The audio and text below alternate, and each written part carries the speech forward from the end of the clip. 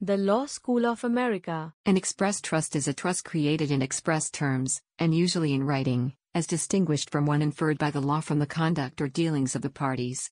Property is transferred by a person, called a trustor, settlor, or grantor, to a transferee, called the trustee, who holds the property for the benefit of one or more persons, called beneficiaries. The trustee may distribute the property, or the income from that property, to the beneficiaries. Express trusts are frequently used in common law jurisdictions as methods of wealth preservation or enhancement.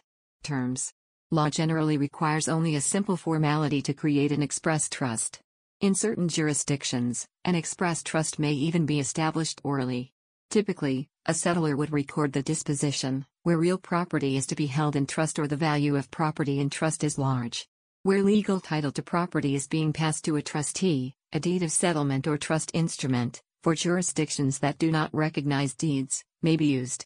Where property is to continue to be held by the person making the trust, a declaration of trust will be appropriate.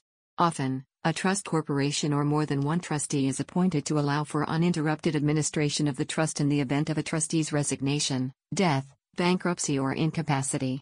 Additionally, a protector may be appointed who, for example, is authorized to appoint new trustees and to review the trustee's annual accounts.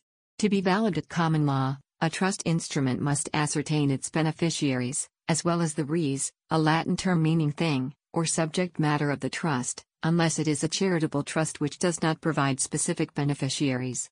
To be valid in equity, a trust must satisfy the following elements: 1. Property or rights of a kind which can be the subject of a trust. 2. A declaration of trust or disposition on trust by a person legally competent to create a trust. 3. Certainty of property and objects. Trust must be administratively workable. 4. Compliance with requirements regarding evidence. 5. Compliance with rule against remoteness of vesting, rule against perpetuities and rule against inalienability of income for longer than the perpetuity period. Common forms of express trust. Bare trust. Property transferred to another to hold, for example, for a third person absolutely. May be of use where property is to be held and invested on behalf of a minor child or mentally incapacitated person. Life interest trust. The income from property transferred is paid to one person, the life tenant, for example, a widower, during their lifetime and thereafter is transferred to another person, who may take absolutely or a second life interest according to the terms of the trust. In the second case, a third beneficiary would come into play. The trustees may have power to pay capital as well as income to the life tenant. Alternatively, they may have rights to transfer, appoint, property to other beneficiaries ahead of their entitlement. Discretionary trust. The trustees may pay out income to whichever of the beneficiaries they, in the reasonable exercise of their discretion, think fit. They will normally also have the power to pay out capital. They may have extensive powers, even to add new beneficiaries, but such powers may normally only be exercised bona fide in the interests of the beneficiaries as a whole. Discretionary trusts must not be indefinite and are subject to the rule against perpetuities. In New South Wales, the time prescribed is a statutory period of 80 years from the date the disposition takes effect. Charitable trusts. This is also a form of discretionary trust. Trusts for a purpose, as opposed to for individuals, are generally invalid at common law. However, charities are an exception. Persons wishing to pass money to causes not recognized as charitable may instead make gifts to established companies or associations, or may establish trusts or trust-like structures in jurisdictions which do not restrict non-charitable purpose trusts, for example Jersey trusts, Danish and U.S. foundations and Liechtenstein Anstalts. Protective trusts and spendthrift trusts can be established to provide an income for persons who cannot be trusted with it. 3 certainties of express trust. Certainty of intention. Must be real intention by the settlor to dispose of property and create trust, not just make a gift. A trust also can't be created contrary to the intention of the settlor alleged to have created it. Commissioner of Stamp Duties, QLD, v. Jolliffe. Certainty of subject. The property the subject of the trusts must be sufficiently ascertainable at the time the trust was created. Harrigan v. Federal Commissioner of Taxation, 1988. Certainty of object. Beneficiaries must be ascertainable. Fixed trust-list certainty rule, test C. For example, West v. Weston, 1998. Discretionary trust criterion certainty test is whether it can be said that a given individual is or is not a member of the range of objects, class, Rebodensteig trusts, McPhail v. Dolton. Variation of trusts in English law. The Variation of Trusts Act 1958 gave the courts the power to vary trusts in the following circumstances.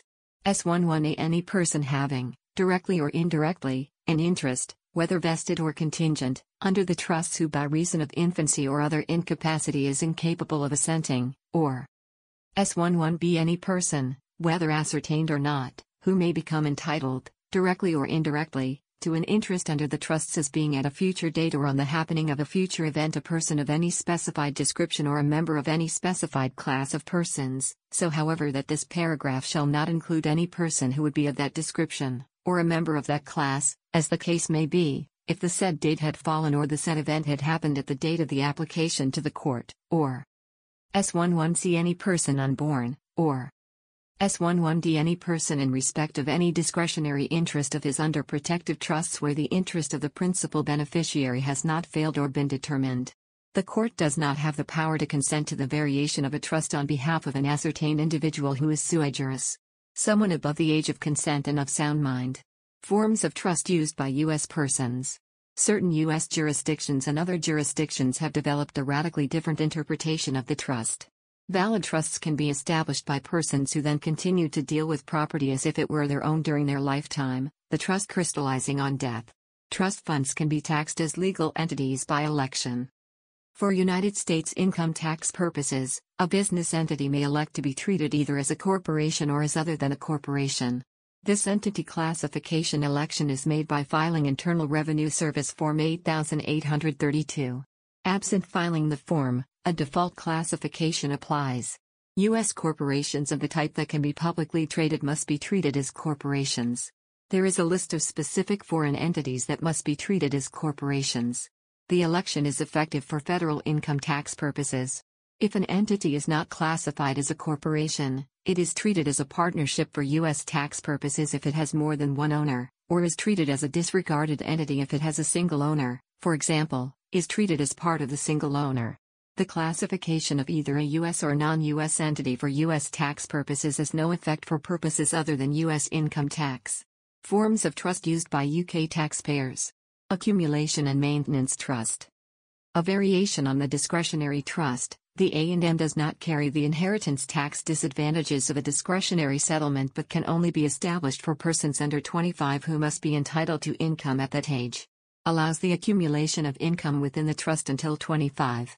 Disabled trust. Similar to an A&M trust but established for a disabled person. Revertere to settler trust. A trust where, on the death of the life tenant, the property reverts to the person making the gift. Nil rate band discretionary trust. UK inheritance tax is payable at 40% on estates worth over £325,000 for the 2009 to 2010 tax year. If assets up to that value are placed in a discretionary trust during a person's lifetime, the trust will not be taken into account for inheritance tax if the person survives for a further 7 years. Likewise, in a will, many persons leave a legacy on discretionary trusts so as to take full advantage of their nil rate band, gifts to spouses and registered civil partners being wholly exempt. Now a word from our sponsor, the Law School of America. A charitable trust is an irrevocable trust established for charitable purposes and, in some jurisdictions, a more specific term than charitable organization. A charitable trust enjoys a varying degree of tax benefits in most countries. It also generates goodwill. Some important terminology in charitable trusts is the term corpus, Latin for body, which refers to the assets with which the trust is funded, and the term donor, which is the person donating assets to a charity. United States. In the United States, many individuals use charitable trusts to leave all or a portion of their estate to charity when they die, both for philanthropic purposes and for certain tax benefits. Charitable trusts may be set up inter vivos, during a donor's life, or as a part of a trust or will at death, testamentary. There are two basic types of U.S. charitable trusts: charitable remainder trusts, CRT, and charitable lead trusts, CLT. Charitable remainder trusts are irrevocable structures established by a donor to provide an income stream to the income beneficiary, while the public charity or private foundation receives the remainder value when the trust terminates. These split interest trusts are defined in Section 664 of the Internal Revenue Code and are normally tax exempt. A Section 664 trust makes its payments, either of a fixed amount, charitable remainder annuity trust, or a percentage of trust principal, charitable remainder unit trust, to either the donor or another named beneficiary. If the trust qualifies under IRS code, the donor may claim a charitable income tax deduction for their donation to the trust. Additionally, the donor may not have to pay an immediate capital gains tax when the trust disposes of the appreciated asset and purchases other income-generating assets to fund the trust. At the end of the trust term, which may be based on either lives or a term of years, the charity receives whatever amount is left in the trust. Charitable remainder unit trusts provide some flexibility in the distribution of income, and may be helpful in retirement planning, while charitable remainder annuity trusts paying a fixed dollar amount are more rigid and usually appeal to much older donors unconcerned about inflation's impact on income distributions who are using cash or marketable securities to fund the trust. Charitable lead trusts are the opposite of charitable remainder trusts and first make payments to charity for the term of the trust. As with charitable remainder trust, payments may be either of a fixed amount, charitable lead annuity trust, or a percentage of trust principal, charitable lead unit trust. At the end of the trust term, the remainder can either go back to the donor or to heirs named by the donor. The donor may sometimes claim a charitable income tax deduction or a gift/estate tax deduction for making a lead trust gift, depending on the type of a charitable lead trust. Generally, a non-grantor lead trust does not generate a current income tax deduction, but it eliminates the asset, or part of the asset's value, from the donor's estate. United Kingdom. In England and Wales, charitable trusts are a form of express trust dedicated to charitable goals. There are a variety of advantages to charitable trust status, including exemption from most forms of tax and freedom for the trustees not found in other types of English trust.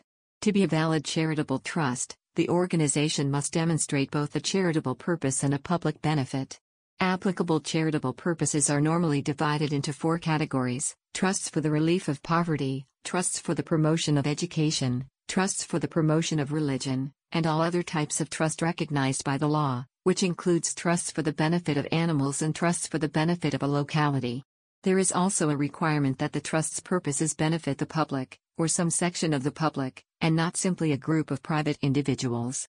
Such trusts will be invalid in several circumstances. Charitable trusts are not allowed to be run for profit, nor can they have purposes that are not charitable, unless these are ancillary to the charitable purpose. In addition, it is considered unacceptable for charitable trusts to campaign for political or legal change, although discussing political issues in a neutral manner is acceptable. Charitable trusts, as with other trusts, are administered by trustees, but there is no relationship between the trustees and the beneficiaries. This results in 2 things. First, the trustees of a charitable trust are far freer to act than other trustees, and, secondly, beneficiaries cannot bring a court case against the trustees. Rather, the beneficiaries are represented by the Attorney General for England and Wales as a parens patriae, who appears on the part of the Crown. Jurisdiction over charitable disputes is shared equally between the High Court of Justice and the Charity Commission. The Commission, the first port of call, is tasked with regulating and promoting charitable trusts, as well as providing advice and opinions to trustees on administrative matters. Where the Commission feels there has been mismanagement or maladministration, it can sanction the trustees, removing them, appointing new ones, or temporarily taking the trust property itself to prevent harm being done.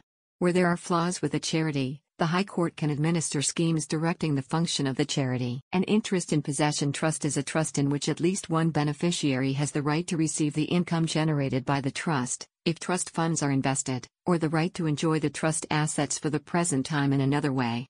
The beneficiary with the right to enjoy the trust property for the time being is said to have an interest in possession and is colloquially described as an income beneficiary, or the life tenant. Beneficiaries of a trust have an interest in possession if they have the immediate and automatic right to receive the income arising from the trust property as it arises, or have the use and enjoyment of it, such as by living in a property owned by the trustees. Such a beneficiary is also known as an income beneficiary or life tenant. There may be more than one income beneficiary, who may have either a joint tenancy or as tenants in common. The trustee must pass all of the income received, less any trustee's expenses, to the beneficiaries. For income tax purposes, the income so accruing to the income beneficiary is taxable income of the beneficiary, and taxed accordingly, unless otherwise exempted. A beneficiary who is entitled to the income of the trust for life is known as a life tenant or as having a life interest. A beneficiary who is entitled to the trust capital is known as the remainderman or the capital beneficiary. A trust can give the interest in possession to a beneficiary for a fixed period, for an indefinite period or, more usually, for the rest of the beneficiary's life. Such a life interest trust is the most common example of an interest in possession trust. In the United Kingdom, the 10-yearly inheritance tax charge may be payable on assets transferred into this type of trust on or after March 22, 2006. In the example of a life interest trust, the interest in possession ends when the income beneficiary dies. The capital of the trust will then pass to another beneficiary, or more than one. Where a charity has the right to income under a trust, it will also have an interest in possession, but this will clearly not be a life interest trust. An example would be a trust under which an art gallery has the right to display works owned by the trustees for a certain period. Either the will or trust deed establishing the trust, or the general law, will set out how tax and trustees' expenses will be divided between the income beneficiary and the capital of the trust. Trustee investment policies will also allow emphasis on either present income, which may reduce the real value of the capital, or capital growth, increasing income in the long term and capital remaining when the interest in possession is terminated, or a balance. Interest in possession trusts may be created as part of a will. Typically, a surviving spouse will be granted by the settlor a right to the income of the trust and/or a right to remain in the family home for the remainder of their life. When the surviving spouse dies, the rest of the fund, the remainder, may pass to the couple's children or other named persons. Examples: the Duchy of Cornwall is the legal owner of large land holdings in the United Kingdom and owns financial investments. The Duke of Cornwall has an interest in possession in the duchy's assets, meaning the Duke is entitled to the income of the duchy and the enjoyment of its assets. When there is no Duke, the lifetime, inter vivas, owner, the interest in possession reverts to the pre-1337 owner, the Crown. It is then under its exceptional statutory and quasi-statutory terms revested in the future Duke of Cornwall, which means it is not subject to the rule against perpetuities. The Law School of America. The content used in the podcast is licensed by the Wikimedia Foundation Incorporated under a Creative Commons Attribution, Share Alike license. The text has been modified for audio. The content of these podcasts is for informational purposes only and do not constitute professional advice. These podcasts are not associated with the Wikimedia Foundation in any context. The Law School of America.